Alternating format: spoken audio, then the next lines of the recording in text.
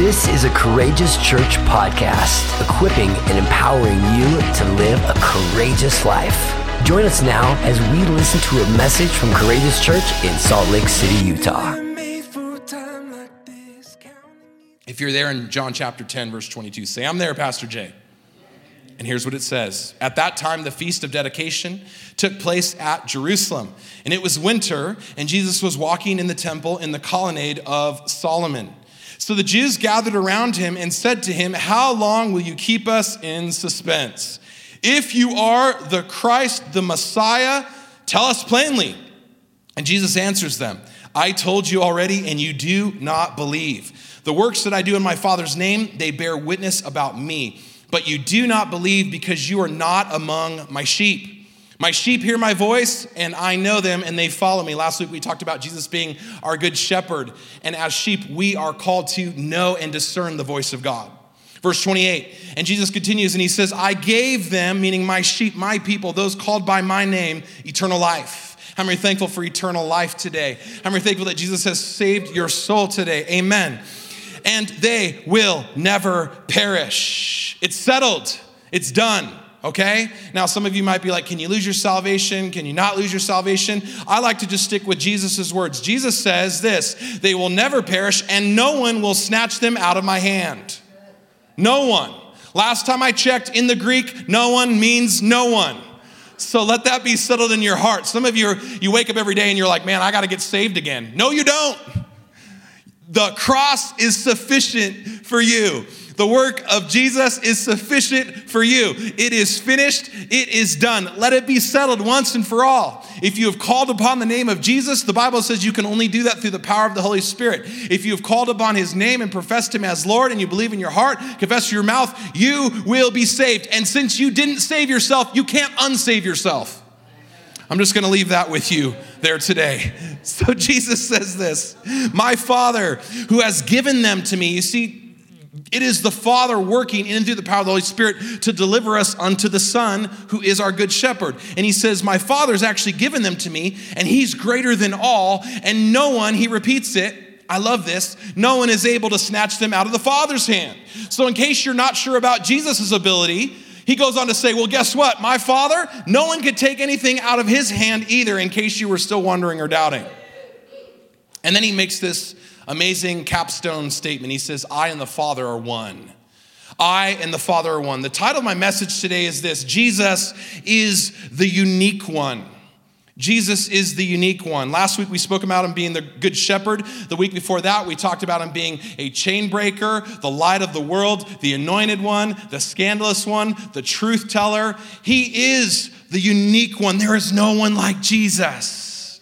And here he is again later in the story at the time of a feast of dedication, not all that unlike this time of Thanksgiving where we come together to give thanks, and we're going to do that tonight, praise God. And he's walking through the temple, and once again, a crowd has gathered around Jesus. And they begin to press him again on this issue of him being the Messiah. As I mentioned at the beginning of this series, the central question that the writer of John sets out to answer is this, is Jesus the Christ? And if he is, what kind of Christ is he? Meaning, what kind of Messiah is he? What's he like? That's what the theme of John is all about. And I think it's the question that all of us have to have settled in our hearts if we're going to understand who God wants to be in our lives as well. So they asked Jesus, are you the Christ? If so, tell us plainly, which is ironic because for the last 10 chapters, he's been pretty much making it pretty clear who he is, both in word and deed. But they haven't figured it out yet. They're a little thick-skulled. Am I talking to anybody that's maybe a little thick-skulled today? Maybe some of you watching online, you're not so sure yet, and Jesus needs to tell you again. And here we see it in John 9 and in chapter 10. Jesus keeps giving them answers over and over and over. He keeps performing miracles and signs and wonders. He turns the water to wine. Thank you, Jesus. He heals the leper. He cleanses the sick. He heals the sight of the blind guy. Remember the mud pie guy? He spits down into the ground. He makes some mud pies for the guy's eyes, and he heals the blind. And he's giving them answer and answer and answer and answer as to who he is. And then he makes these claims like, I am the light of the world. Before Abraham was, I am. I am the good shepherd. He starts making all these I am statements, basically claiming his equality with God the Father. And then in verse 30, he says, I and the Father are one. So there's no doubt as to who Jesus believes he is. And his works and his miracles and his signs demonstrate it and have been for some time. So the problem isn't that Jesus hasn't told them. The problem is that they can't hear because they're spiritually deaf. And for many of them, they can't see because they're still spiritually blind. Jesus reiterates this when he says in verse 25, I told you and you do not believe me. The works that I do in my Father's name bear witness about me, but you do not believe because you are not among my sheep. You're not among my sheep. You're not among those that the Father has already delivered unto me. Now, I will say this, only the Lord can judge the condition of the heart. The Bible says that man looks at the outward appearance of things. You and I look at the outward appearance of things. We try to guess and measure and figure out who's in and who's out, but only God can do that. And Jesus, recognizing that, says, only the Father can bear witness about me in this way, but you have still chosen not to believe. It doesn't say here that they were doubting. It says that they've made a decision not to believe. I've told you guys this before, those of you that have been with us for a while, that there's a big difference between doubt and unbelief. Doubt is the uncertainty that all of us wrestle with, right? The questions that we have, the areas where we haven't got answers, the areas where we're maybe concerned, we're not sure. And I always say this, wrestle, right? Question your doubts. Get in there with God and go like, God, what are you doing? What's happening? What is this all about? But unbelief is different in that unbelief is a conscientious decision that people make not to believe. Meaning even if I see Jesus heal the blind, I ain't gonna believe it. Even if Jesus does this and comes down from the sky and drops presents in my lap, I ain't gonna believe it, right? There's something that darkens the heart about unbelief. Something that causes us not to be able to see. And that's what's happened here with the people. So they're blind and they're lost and they're pressing Jesus. And Jesus keeps saying, I've made it clear. I am the light of the world. I am the good shepherd. I and the Father are one. Are you with me today? So, in saying that he's one with the Father, Jesus is actually doing multiple things here. He's establishing his equality with God, and he's making known the uniqueness of who he is as the Christ, as the Messiah. And the reason that I'm pointing this out to you is because of what Jesus is about to say and do next. So buckle up. Are you guys ready? You got your seatbelts on? Here we go. Verse 31. So the Jews picked up stones again to stone him, and Jesus answered them, I have shown you so many good works from the Father. For which of them are you going to stone me? And the Jews answered him, it is not for a good work that we are going to stone you, but for blasphemy, because you, being a man, make yourself God. Make yourself God. And Jesus answered them and said, is it not written in your law, I said you are gods? If he called them gods to whom the word of God came, and scripture cannot be broken, do you say of him whom the Father has consecrated and sent into the world, you are blaspheming because I said I am the Son of God? If I am not doing the works of my Father, then do not believe me. But if I do them, even though you do not believe me, at least believe the works, that you may know and understand that the Father is in me and I am in the Father. And again, at this moment, they sought to arrest him, but Jesus escaped from their hands. Okay, so there are probably a few things in this passage of scripture that probably immediately stand out to you in reading this. That's going to require us to do a little further digging. So I want you guys to put on your headlamps and grab your axe, and we're going to go mine the word of God together, and hopefully you guys can follow me as I follow Jesus, amen? We're going to go a little bit below the surface of what's transpiring here. We see another incidents of the people wanting to stone Jesus. They've already tried to do that already because of the statements he's made, and they make it quite clear it's not because of his good works. It's not because of his good works. And I would say to us that most people don't have problem with our good works, and they don't have problem when you love them and serve them. They have problems when you begin to make truth claims of exclusivity about who Jesus actually is. Is he the Son of God or not? Because if he is, like C.S. Lewis says, we got to make up our mind about what we believe. He can either be liar, lunatic, or Lord. Those are the only options that he leaves open to us. So Jesus, being a really good and patient rabbi and teacher here, is going to provide a rebuttal. And he's going to appeal to a very particular and unusual psalm that most of us probably haven't read in the scriptures. And that psalm is Psalm 82. If you're taking notes, I want you to write this down, Psalm 82. And Jesus begins by quoting it in verse 34. We've already read it. Is it not written in your law, I said you are gods? Full stop. Did we hear that right, Jesus? What do you mean you are gods? We're like, whoa, hold on a second here. Time out. What is going on? Anybody else alarmed by this? Just me? Hopefully you're alarmed by this. What is he referring to here? Lowercase g gods. What the heck is going on? He continues in verse 35. If he called them gods to whom the word of God came, and scripture cannot be broken, do you say of him whom the Father consecrated and sent into the world, you are blaspheming because I said, I am the Son of God? So right away, I've got some questions about this text, and I bet you do too. Whom is Jesus referring to here as gods? Who are gods? And what does he mean to whom the word of God came? At this point, most people, when they read this and interpret this, they assume that the you in verse 34 that God is speaking to are mortal men. And this is how some people have traditionally and historically interpreted this verse, that God is somehow speaking about mortal men or human beings somehow becoming gods. This is how most Latter-day Saints would interpret this passage. But I think it's wrong, and I think it's problematic for a lot of reasons that I'm about to demonstrate. Additionally, some people interpret verse 34 as being metaphorical or non-literal, as if Jesus is using the term gods here in a way that's intended to mean spiritual or as like carriers of the divine or the divine image. Once again, I don't think that's actually faithful to the text and to the context of Psalm 82 that Jesus is actually quoting from. So turn with me in your Bibles to Psalm 82. And we're going to walk through this, as I mentioned, very slowly, but verses 1 through 8 are going to be what we're going to focus on. If you're there, say, I'm there, Pastor Jay. We're getting there, Pastor Jay. Beginning in verse 1, let's get ready to rumble. God has taken his place in the divine council. In the midst of the gods, he holds judgment. How long will you judge unjustly and show partiality to the wicked? Verse 3, give justice to the weak and to the fatherless. Maintain the right of the afflicted and the destitute. Rescue the weak and the needy. Deliver them from the hand of the wicked. Verse 5, they have neither knowledge nor understanding. They walk about in darkness. All the foundations of the earth are shaken. Verse 6, I said, you are gods, sons of the Most High, all of you. Nevertheless, like men, you shall die and fall as one man, O princes. Arise, O God, judge the earth, for you shall inherit all the nations.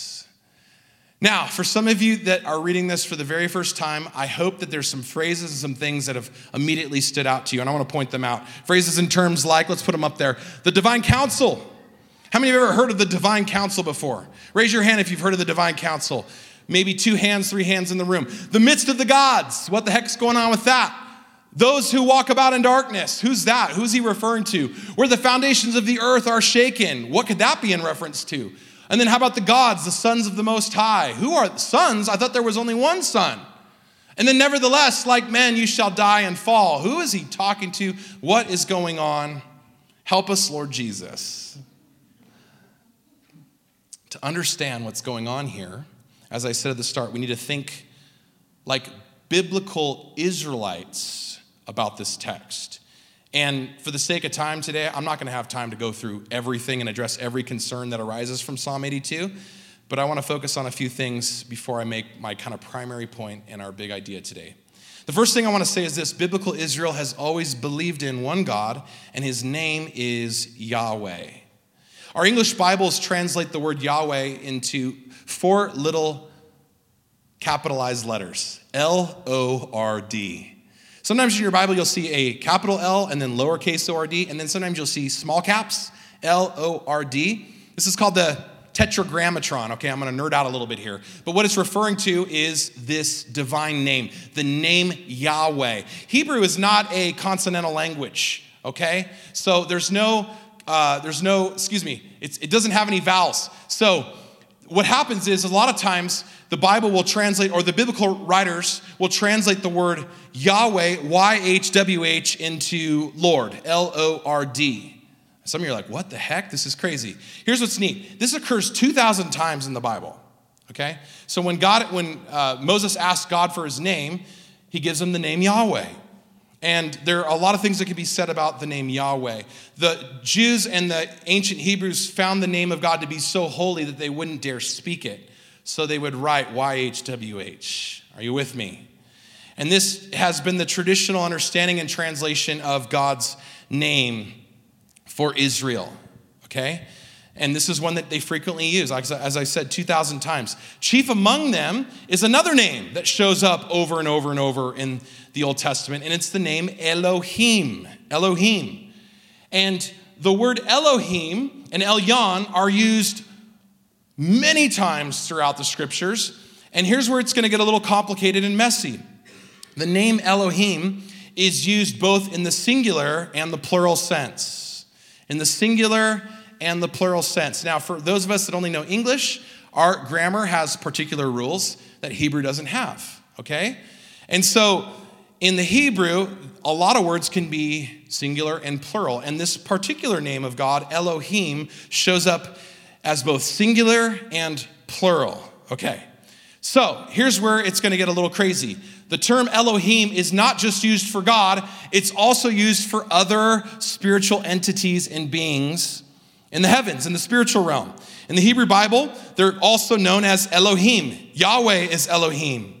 All right, in fact, he's called Ha Elohim, meaning the God, when compared to other lesser Elohim. And we see this in Deuteronomy chapter 4. There are also Elohim that refer to the sons of the Most High, or the sons of God, who are definitely not Yahweh. And we see this in Psalm 8 and Psalm 82 and Psalm 89. Demons, the Siddim, are often referred to as Elohim in Deuteronomy 32:7.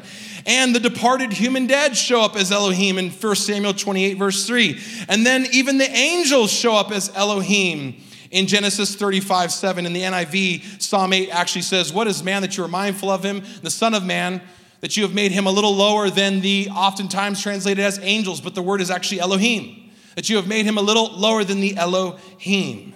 So the term Elohim, for which we translate both God with a big G, we also use for the term little gods with a small g. And it's used in a variety of ways to convey different things about God and the spiritual realm. Are you guys still with me today? Okay, so as a result, Israel's understanding of the divine was far more vast and far more descriptive and far more supernatural than we typically assume.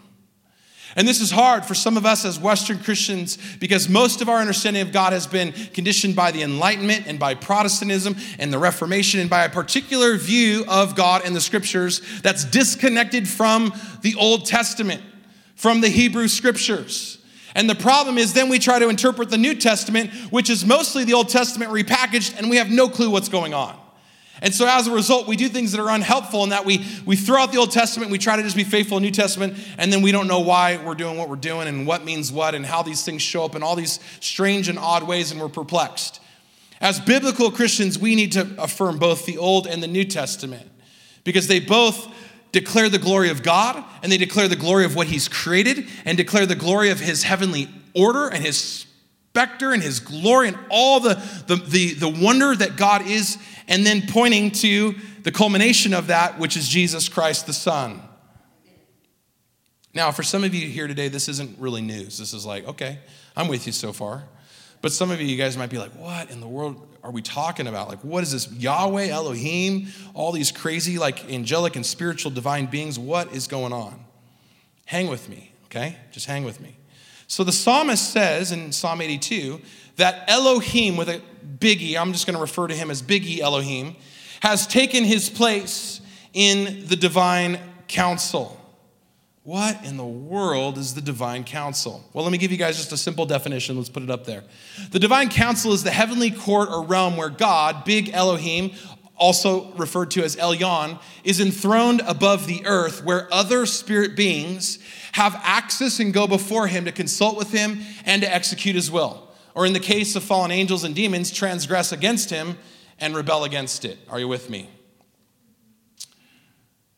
So, we might even say this is the place, the heavenly place where his throne room resides.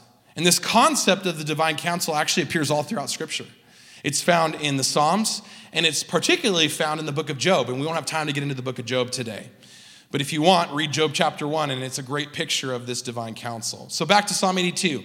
God, which we'll refer to as Big E Elohim, has appeared in the center of his divine council, in the midst of the gods, which I'll now refer to as the little E Elohim, of whom he is actually about to render judgment. And this is critical, because he's not rendering judgment upon human beings here. And this is often how we read Psalm 82, as if God is judging the rulers of the earth. He's judging the Elohim, and what the text later refers to as the sons of the Most High. He says this to them, beginning in verse 2. How long will you judge unjustly? Let's put it up there. There it is. Nope. Go back. Next slide. Nope. Go back. Go back. Go back again. Oh, we don't have it. Okay. Verse 2. How long will you judge unjustly and show partiality to the wicked? Psalms 82 here. Verse 3, give justice to the weak and the fatherless, maintain the right of the afflicted and the destitute. Rescue the weak and the needy, deliver them from the hand of the wicked. Period, end quotation marks. And then he provides commentary on the Elohim. They have neither knowledge nor understanding. They walk about in darkness, and all the foundations of the earth are shaken. Verse 6, and so I said, you are God's, little e Elohim, sons, Bene Elohim, of the Most High, Elyon, all of you.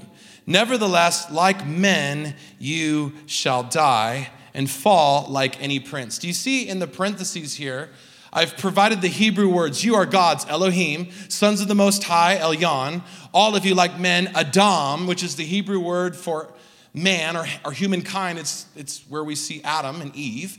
It's Adam and Adama. Like men, you shall die. Like Adam, you shall die and fall as one Adam, O princes. Therefore, arise, O God, Elohim. Big, singular term, Elohim, not plural, singular. Judge the earth, for you shall inherit all the nations. Now, if God is speaking to men here, mortal men, why would he need to say in his judgment, you are gods, all of you, and you will, like men, surely die? If they're already men, of course they're going to die. And that's a redundant point, and it's obvious because that's what humans do. We die. And there's no need for God to render this kind of judgment. But when you look at the Hebrew, it becomes pretty clear. You are God's, next slide, Elohim. No, keep it right here. You are God's, Elohim, and you will die like Adam. Okay, so his audience is clear. He's not speaking to men, which are Adam, but rather to the spirit or divine heavenly beings known as Elohim. And this makes sense because where is all this happening? Is it happening on earth? No, it's happening in the midst of the divine council, which is where?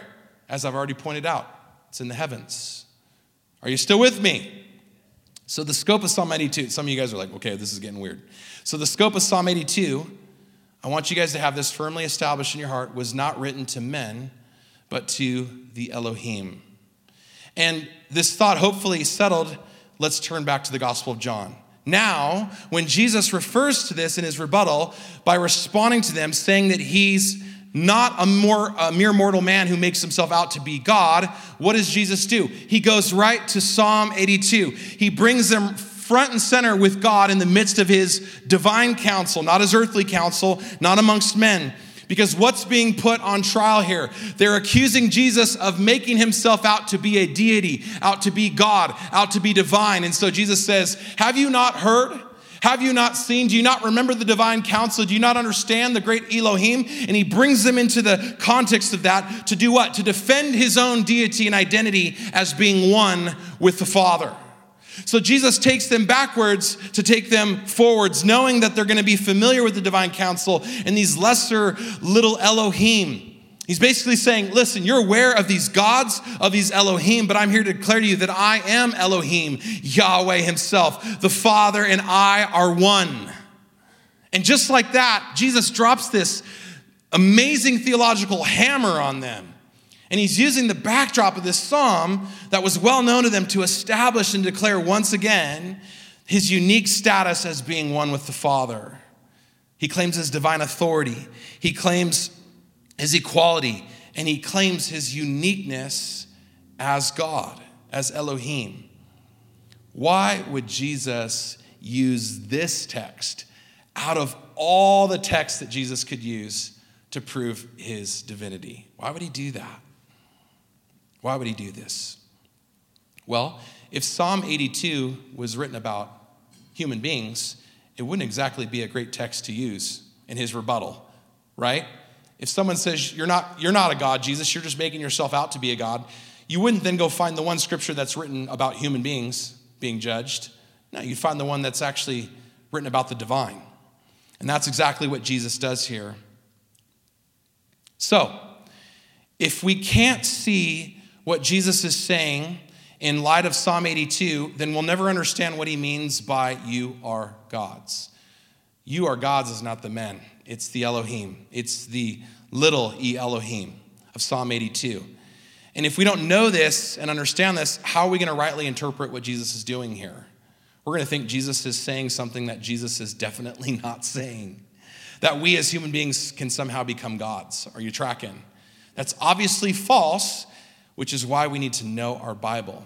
Unfortunately, if you don't know Psalm 82 and you don't understand the context and you read it, and then someone comes along and adds some what sounds like familiar language, you go, oh yeah, that's right. Yeah, didn't somebody say something about this or something like that? And then someone comes along and builds a whole new theology and writes a whole other book and starts to create all this chaos, confusion in the lives of so many people.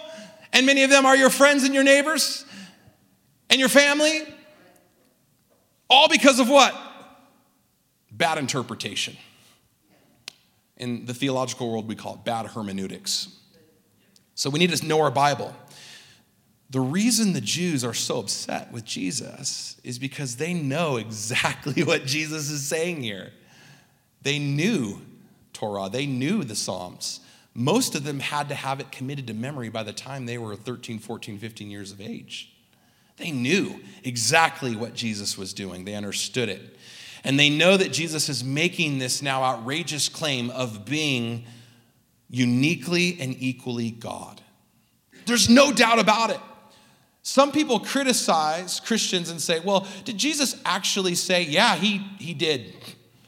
He did not give us any room to doubt and or think otherwise about the claims that he makes about being uniquely God, because Jesus is the unique one. And he's the Lord of the council himself. As a result, they're deeply offended. And what do they want to do? They want to arrest Jesus because they know what this means for their little kingdom and rule. That what can be shaken is now being shaken. Which brings me to my final point and kind of the big idea for us today. You and I are not God. We are not gods and will never be gods. We are but mortal men and women. I think the majority of our problems in this world happen when we posture ourselves as gods, when we try to rule over people like gods and establish our own little kingdoms like gods, when we worship people and other things like gods. And we see this all the time in our culture, don't we? I think we make celebrities into gods and we bow down at their feet and we worship them and we idolize them. We emulate them. We try to look like them. We get the Nikes like them. We want to dress like them. We follow them online on Instagram and Facebook and TikTok and Twitter, and we're just obsessed. And we make people out to be gods that they were never intended to be nor could ever be, because there is only one God. His name is Elohim. His name is Elyon. His name is Yahweh. His name is Jesus. And if there's nothing else that you get from this message, it's this. We are not gods, and we're not in the best position to rule our lives like gods. And for some of us, that has been our story of trying to rule and reign over our own little kingdoms and our own little worlds. And we fail time and time again because, and in reality, there is only one Lord of the council. There is only one who sits above the earth. There is only one who is worthy, uniquely worthy of all our worship. And it's not LeBron James. Come on. It's not Joe Biden. It's not Elvis Presley. Thank you, Lori. It's not your mom. It's not your dad. It's not your kids. It's not even money or fame or fortune. It's Jesus. Jesus is the rescuer and the redeemer and Lord. He is uniquely God because he is uniquely one with the Father. Now, as Christians, we believe in this principle of 3 in 1. God is both 1 and 3, 3 in 1. How does that work? I don't know.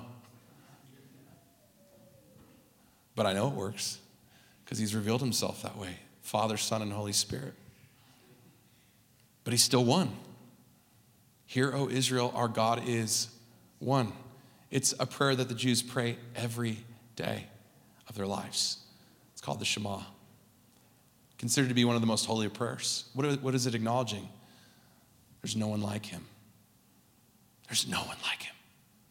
In all the heavens, amongst the angels and the living creatures, right? You're like, whoa, I forgot about those. Yeah, what about the eyeball guy with all the eyes and the wings and all the cherubim and seraphim and the Elohim, these lesser Elohim. And then you've got all the saints, you got the elders, and what are they doing? They're worshiping the one that's on the throne. They're casting their crown at his feet. They're saying, you alone are worthy of our worship. That's why here on earth, there's a battle going on. It's for our worship. Who's going to get your worship? Somebody is. Something is. When we say that God alone is worthy of our worship, we're saying he's holy, which means there's no one like him. He's unique. He's the unique one. And because he's holy, he alone is worthy of our praise. Above all other gods and idols and created things, he alone is worthy of our worship. This week, as we head into Thanksgiving, it's a time where we traditionally, as believers, recalibrate our hearts in thanks. In the art of giving thanks, of being grateful. Some of you guys do those gratitude challenges. For like 30 days, you got to give gratitude and thanks. You got to be thankful. I think that's great. But this week is especially a time where we come into alignment with all the things that we have to be grateful for. I don't know about you, but I've got so much to be thankful for. We have so much to be grateful for. And I think that this week, if we could just take time to carve out moments where we could be filled with awe and wonder at who God is and allow our hearts to become full with thanks, that we'd see the presence of God fill us and overflow in our lives. And we're going to do this tonight. We're going to come together in thanks. And we're going to offer up just a sound and expression of worship that only the body of Christ on this earth can give. We're going to give Jesus praise that's worthy a lamb that has been slain. Amen? And we're going to do this together tonight, as I mentioned, at the Mid-Valley Performing Arts Center. We're going to come together with other believers, brothers and sisters in Christ, some that you may know, some that you may not know. And we're going to declare the goodness of God and his lordship over this valley. Can I tell you something? The earth is the Lord's and the fullness thereof. Some are like, it's a battle. Yes, there's a battle going on. But make no mistake, we're on the winning side. We serve a triumphant, risen warrior king who is exercising his rule and his authority over every enemy until he makes all of his enemies under his feet. It's his kingdom that we are here advancing. It's his kingdom that we're proclaiming, the good news of the gospel, the kingdom of Jesus. He says it's his kingdom that will know no end. And we are here advancing it every time we declare the name of Jesus, every time we pray, every time we worship, every time we lift up holy hands without wrath or doubt, every time we give God thanks for something. You know what I like to do? I like to just drive all over the city and just pray over people and give God thanks for what he's doing in the lives of my friends and family. And yes, even those that don't know him yet. We just come into alignment with what he's doing, what he's advancing. You know how powerful that is? And here we are, we think we're just, going through the motions, singing a few songs. No, we are declaring truth over an area that needs truth, over people's lives who need truth. The Bible says that we tear down imaginations and things that exalt themselves against the mind of Christ in Jesus. How do we do that? With our thanksgiving. with our praise. When we lift up our hands, we're doing what the Bible says is todah. It's the Hebrew word for shouting thanks and giving thanks. It's the word that comes from casting stones or arrows. It's what David did when he cast his praise into the face of that giant. It's what we do when we cast our praise into the face of our giants. We start declaring todah. We start lifting up thanks. We start allowing the kingdom of God to be advanced in our worship. Not just on Sunday, but come on, Monday through Saturday as well, church. That's why I want to tell you today, your worship is powerful. There is more going on in the unseen than what we see here on earth. This divine counsel and all this amazing imagery of what's happening all around us. Can you imagine with me that when we as the church, as the saints, as the people of God step into that, we join in that sound. See, it's not just however many are here today worshiping. It's us with the saints all over the world and in eternity, who are already casting down their crowns saying, worthy, worthy, worthy, holy, holy, holy. And that's powerful. And that's more powerful than any politician. Come on. It's more powerful than any rock star. It's more powerful than anything that you can say or confess over your life. And that's why I'm so passionate about this. And that's why as a church, we're so passionate about worship, because we know what it's doing, not just in us, but in this region. It's interesting to me that where God wants there to be true worship, there will always be a counterfeit. There will always be a counterfeit lurking close by, just trying to get people off course. No, you're God's. You're God's. And actually, you're best, you're the best in charge of your life. No, we're not. We're not. But in worship, when we come and say, no, we're not worthy, but we know the one who is worthy of all praise, worthy of all thanks, worthy of all adoration and glory. To him be all the glory and the kingdom and the power forever. And that's what we do every time we pray and every time we worship. Tonight, we're also going to hear some amazing testimonies of how God's been working in the lives of people, both here in this church and throughout the valley. And I promise you this, it will encourage you in your faith. If you are like at a place where you've just been kind of stale, maybe a little dry and crispy around the edges, been following Jesus for a while, but things have gotten a little stale, come tonight and let the Holy Spirit just breathe fresh fire on your worship, fresh fire on your offering. Amen. Thank you for listening today. If you were blessed and you want to be a part of what God is doing through Courageous Church, including ways that you can give, visit us online at courageouschurch.com.